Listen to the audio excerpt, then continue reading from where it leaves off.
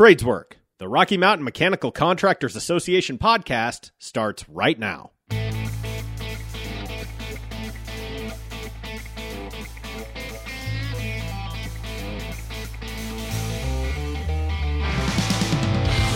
your host, Dave DeVia.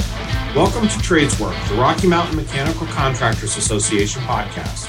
We showcase the skilled trades our society depends on, the women and men of our industry, building our skylines, building our community, and building our future. Our show starts right now. On this week's episode, I'm pleased to have Beto Herrera, Training Director at Local 58 with me. Welcome to the show, Beto. Thank you very much, Dave. Appreciate the opportunity to sit down and chat and talk about this industry and the trade that I'm in. Why don't you start off, Beto, by talking to us a little bit about your story and what is the best thing about your job? So I started in the trade when I was about 24 years old. I was working multiple jobs and trying to go to school. School wasn't necessarily my cup of tea. Not to say that I wasn't studious, but it was very different for me, the atmosphere. I like to work with my hands. I like to see things through and get built. I come from a union background. My father was a tinner. My brother is a sprinkler fitter.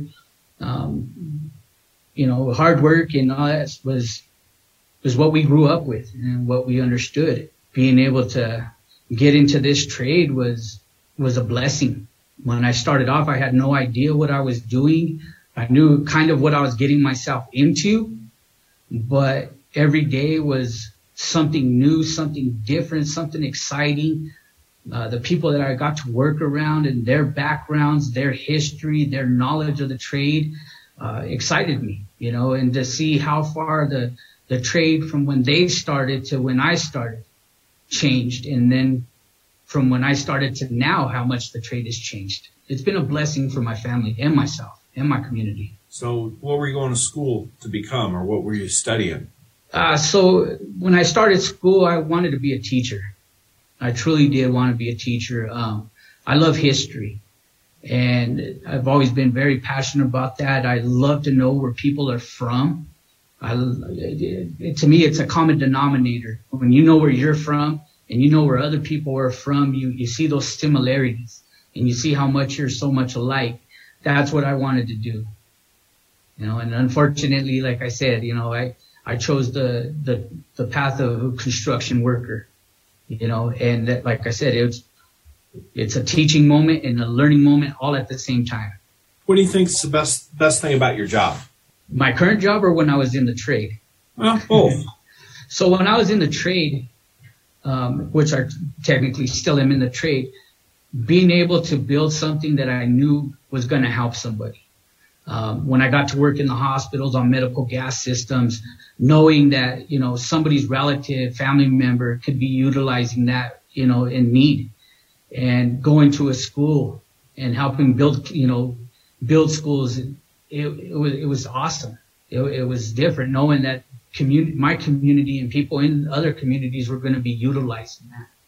And to me, that was the best part, because that was me giving something back. Even though I was getting paid for it, I was giving something back that people can use. So what does a training director do, and how did you get from being in the field and doing what you're doing?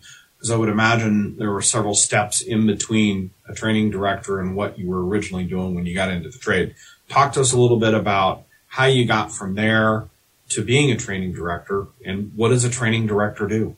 So when I started off my apprenticeship, I came through Local 58, 5 years of my apprenticeship. I turned out as a plumber with MedGas certifications.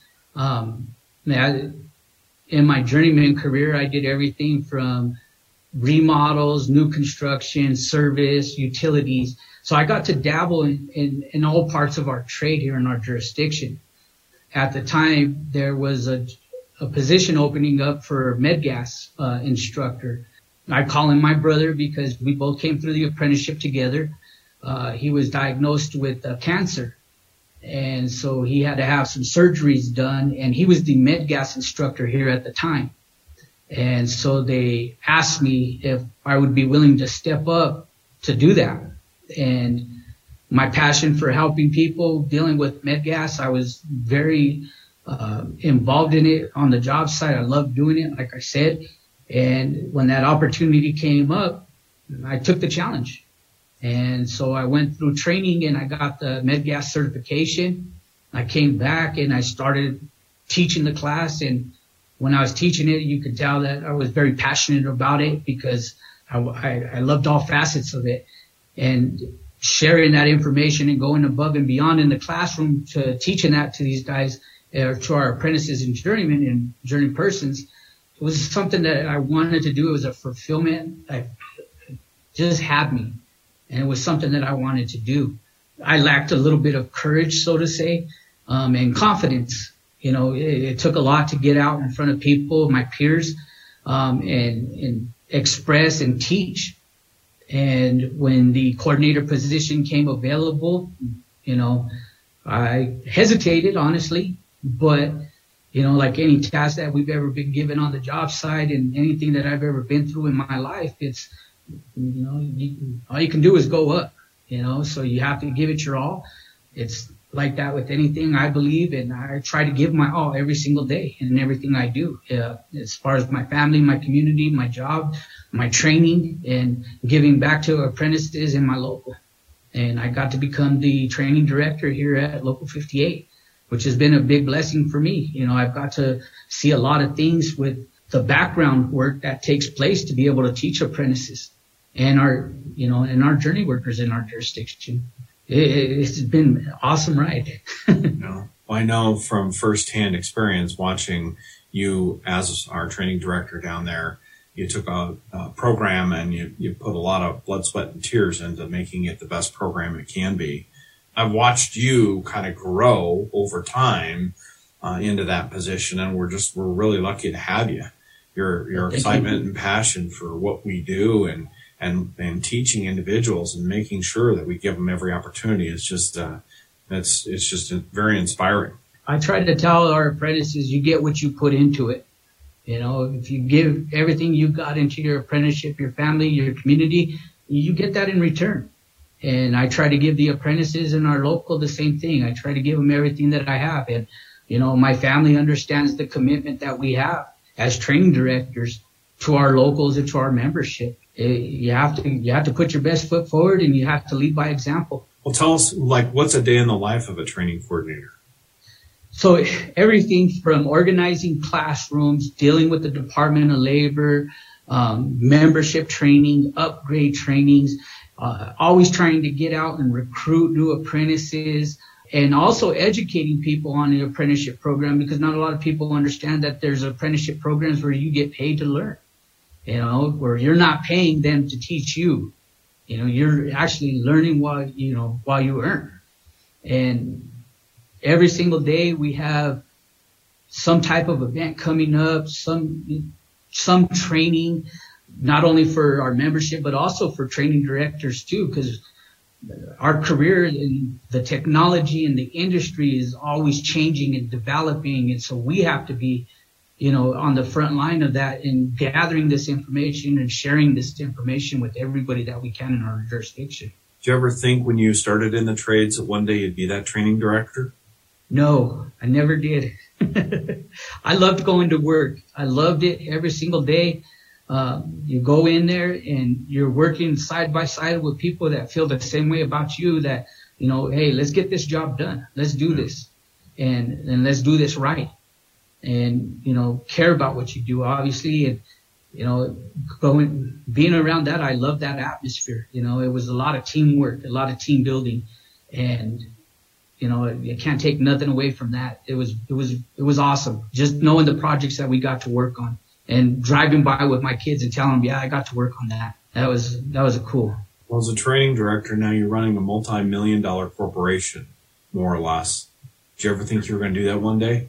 No, at all. And to be completely honest with you, I have to smack myself in the morning sometimes when I think about that. You know, it's a task. It's a task at one, and it's an honor too, you know, to be able to say that and to know where I came from and the background that I had and the obstacles that I faced in my life. My kids get to see that. you know, this is what happens with hard work, and you can do even more than I can. That's pretty inspiring. We've talked about being a training director. Tell us what's a day in the life of an apprentice look like? Whew. So every single day you come in it's a learning lesson. Everything from understanding your surroundings, learning the people that you're working with, learning the tools that you're going to be utilizing through your career, and also knowing too that the tools are going to change down a few years down the line. It's an experience in itself to be on a job site, to start where it was dirt, where people are now utilizing it while you're trying to finish up. And just knowing that at the end of the day that you put that project is pretty awesome. You know, the apprentices, I know sometimes it's a lot going on at one time, and it seems like everything's going fast. But once that confidence and the experience comes in, you get this flow to your work, and, you know, you don't realize the change and transition that you have as an apprentice working towards your completion, that you've changed so much that you stop thinking about things sometimes. It just flows naturally, you know, and you see things a lot differently on the job site as you develop. I suppose you get some of that through, you know, working with your mentor, the journeyman, or the foreman that you're assigned to, and them passing that knowledge down. So oh, yeah. When they come to your school, they get the theoretical, like, book knowledge, and then they get to go out and apply that right away. Yeah, and just the simple fact that you know why things operate, how come they operate the way that they do, is what makes our apprenticeship so different, so unique, and so rewarding, because you're learning everything about what applies to your trade. Good. So when you work with new apprentices, what advice do you have for them? What do you tell them? Be humble, stay hungry, and when you're on the job site, be consistent and be persistent.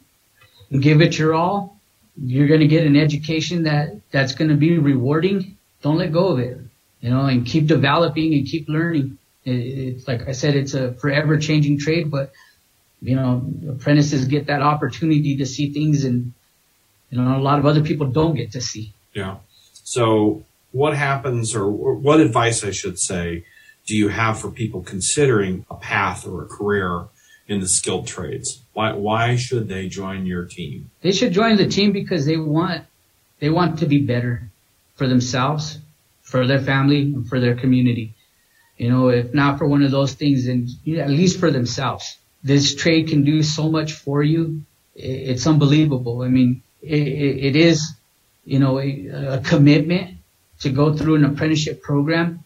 But at the end of that apprenticeship program, there's going to be thousands of people just like you who have gone through the same thing that you're going to have that same common denominator with. And they're going to understand the struggles that you went through to get where you're at. And that's going to encourage more people to follow you in the future. What do you think makes an apprentice successful? The want to learn, that eagerness to learn, to be a sponge, to want that information, and being self-determined too, you know, because it takes a lot of determination for you as an individual to want that. Right. And you get to work in some crazy environments too. Yeah, I think I'd like to ask you a question about that in a second. So for someone listening today, as they're seeing to themselves, boy, do I see myself in that role? Do I see myself in that job? You know, you've talked about school. You've talked about, you know, mentor-mentee learning on the job site. What happens if another Beto comes along where you're a little unsure and you kind of question and all that stuff? What do you do with that apprentice? How do you help that apprentice? Try to help them understand about that the battle's already halfway done. It takes courage just to think about that. It takes courage to step outside your comfort zone. You've already got that part down. If you've already thought about it, you've got that down. Now you have to believe in yourself to get it done. And we're here to help you when we can. So before we start to wrap up here, tell us your thoughts about the outlook for the industry. Do you see any new innovations on the horizon? And, you know, what career opportunities do you think exist? Are we going to need more apprentices, less apprentices, more construction workers, less construction workers? It takes a lot of people to get a job done. The last 20 years is a testament about how much the industry has changed in the next 20 years. it's going to be the same thing. It's always going to be a change. With people coming in that are willing to learn, it's going to help everybody that much more. So tell us, what is the coolest project you've ever worked on? Oh, see, got to work on the powerhouses as a plumber. That was a big one. Got to work on quite a few hospitals. Got to work on the Fort Carson's, the Butts Army Airfield, and there's so many of them that I've got to work on. Loads of schools and colleges. But yeah, there's been so many of them. Well, thank you, Beto, for your time today. Thanks for talking to us. I appreciate your insights and sharing your stories. Hopefully those will connect with potential career opportunity seekers and folks that want to join our team. And thanks for kind of describing how you got into the trades today. It's very inspiring. Thank you. Tradeswork is a production of the Rocky Mountain Mechanical Contractors Association. For more information about our organization, please visit rmmca.org.